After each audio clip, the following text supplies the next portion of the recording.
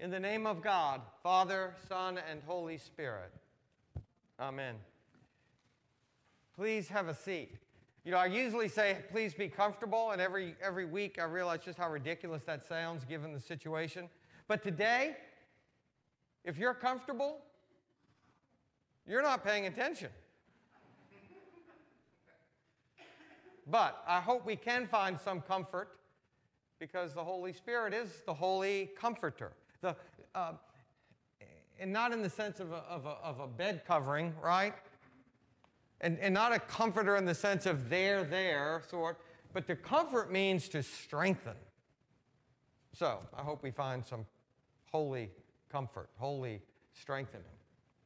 So I've been thinking about back to school for lots of reasons. We're trying to figure out, like a lot of schools, how to come back to school. But also this school year reminded me of when I was a kid. So one of the, and this is confessional in a way, but I like to make good grades. I was affirmed by making good grades. And so when there was a test, and I'm talking, like grammar school, I mean, I really prepared because I wanted to get a good grade on the test. And so when we would come into a class and the teacher would begin by saying, "Students, clear your desks," I had a moment of panic because I know that meant pop quiz.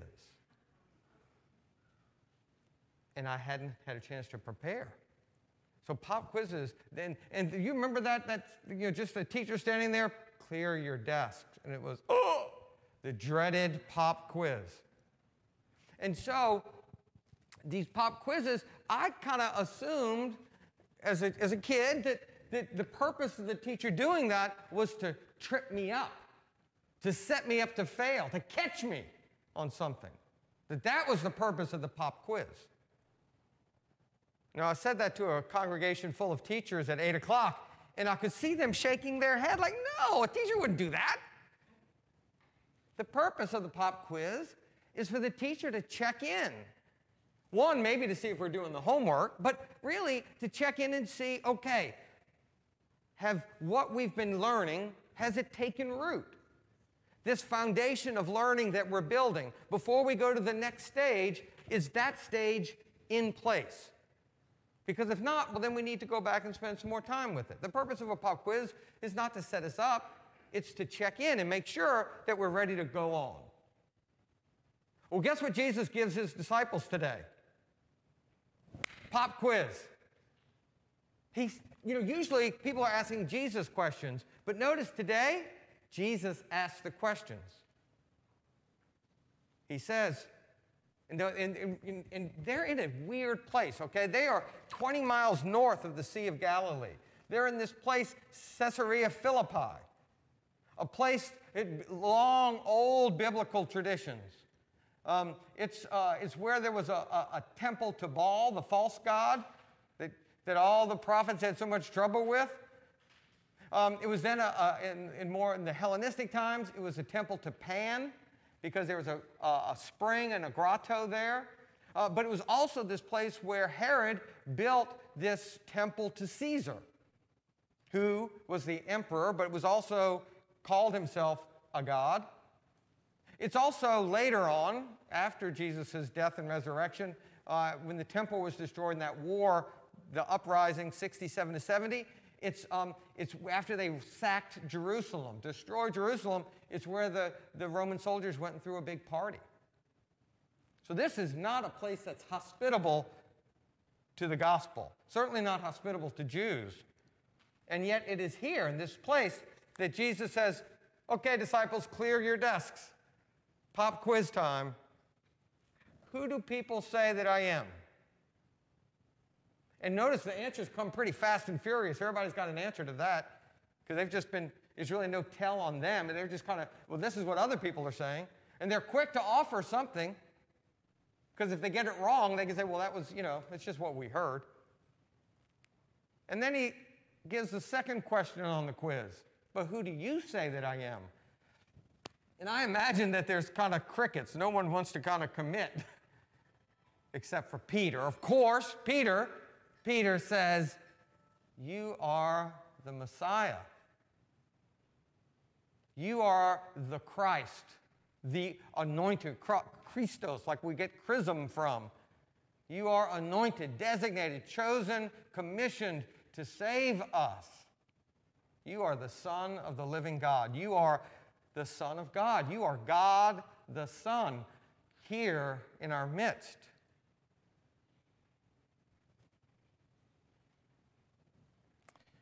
And Jesus responds to that. Blessed are you. You are blessed. You have been blessed with this understanding, with this knowledge, with this revelation. Flesh and blood has not revealed this. You didn't get this on your own. It is a gift from God, this understanding, this foundational understanding. And I tell you, you are rock.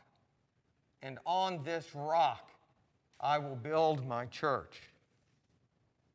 And the gates of Hades will not prevail against it. Hades, the place of the dead, the place where the dead reside, imprisoned there forever, seemingly impregnable, not for this body of Christ. It will break down those gates. The Messiah will save us from all that separates us from God, including death. I will give you the keys of the kingdom of heaven. Whatever you bind on earth will be bound in heaven. Whatever you loose on earth will be loosed in heaven. Jesus is saying, yes, okay, this pop quiz has revealed that this foundation is set.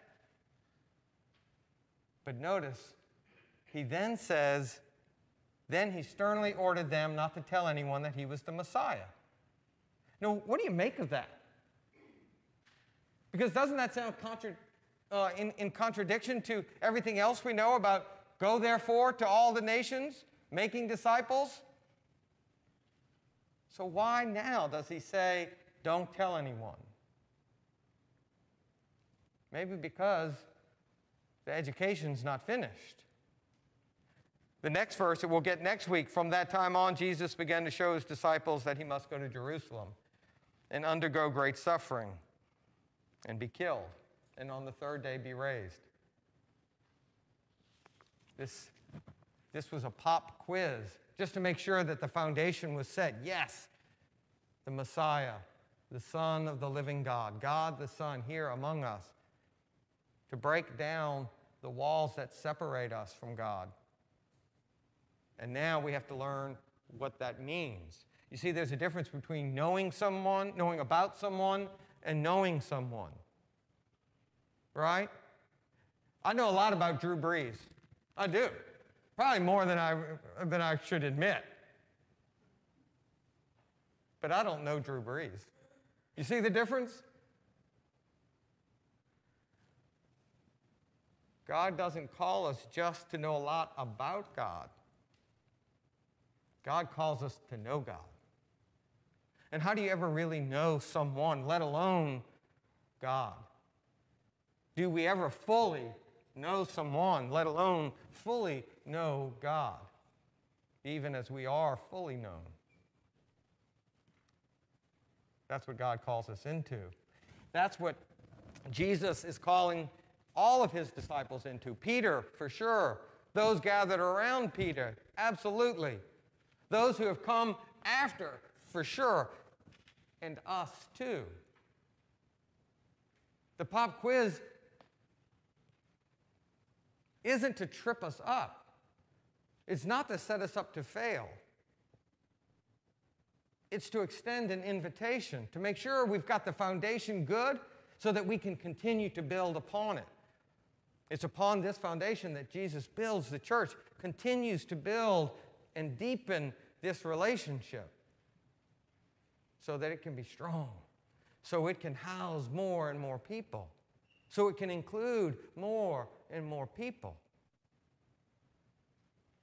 These pop quizzes of faith aren't a test to see if we believe correctly. They're an invitation to continue to grow and deepen our relationship with God in and through Jesus, the Christ, the Messiah, who saves us who is God among us, God with us. How do we know if we ever pass the final exam?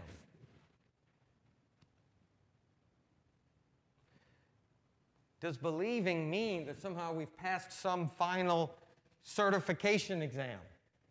Now we're licensed to practice medicine or practice law.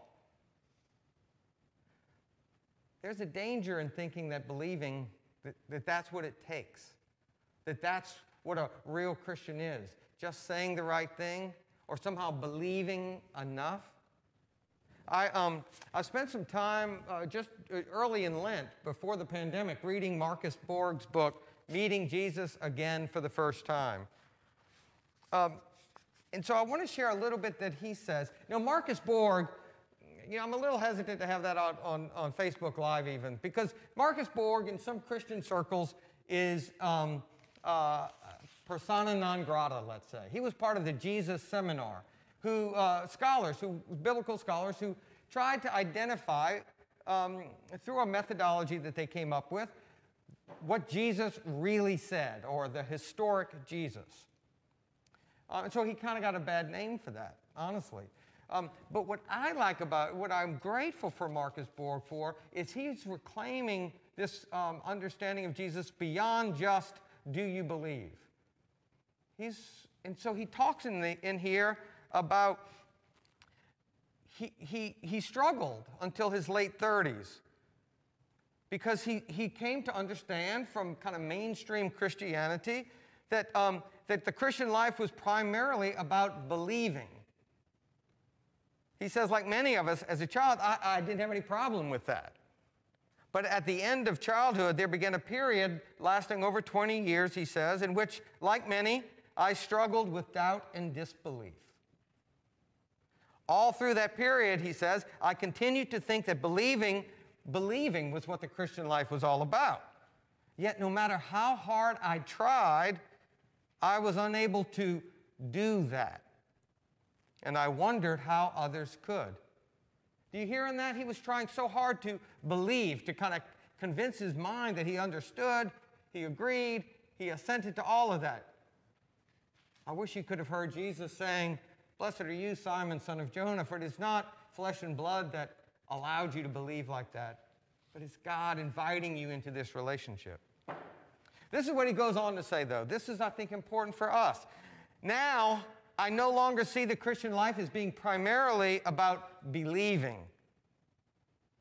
I know that may sound a little heretical, so just hold on to that, okay? The experiences of my mid-30s led me to realize that God is. To realize that God is real, here, exists, and that the central issue of the Christian life is not believing in God or believing in the Bible or believing in the Christian tradition.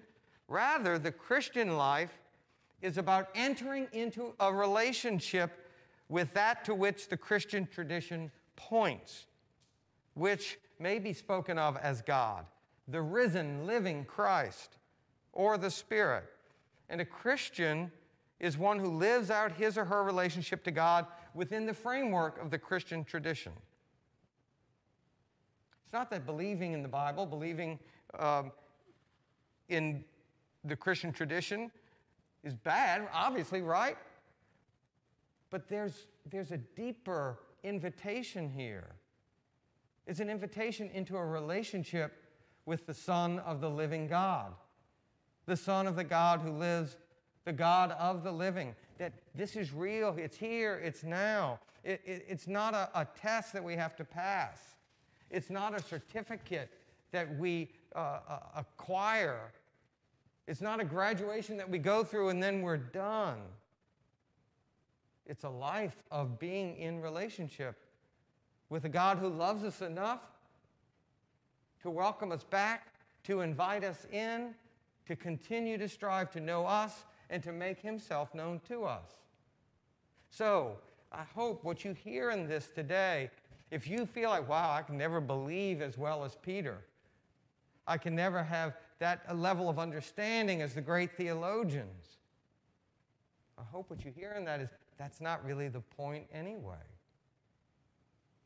The point is to keep going, keep growing. Accept this invitation. Not try to pass a test, but just accept this invitation into a relationship.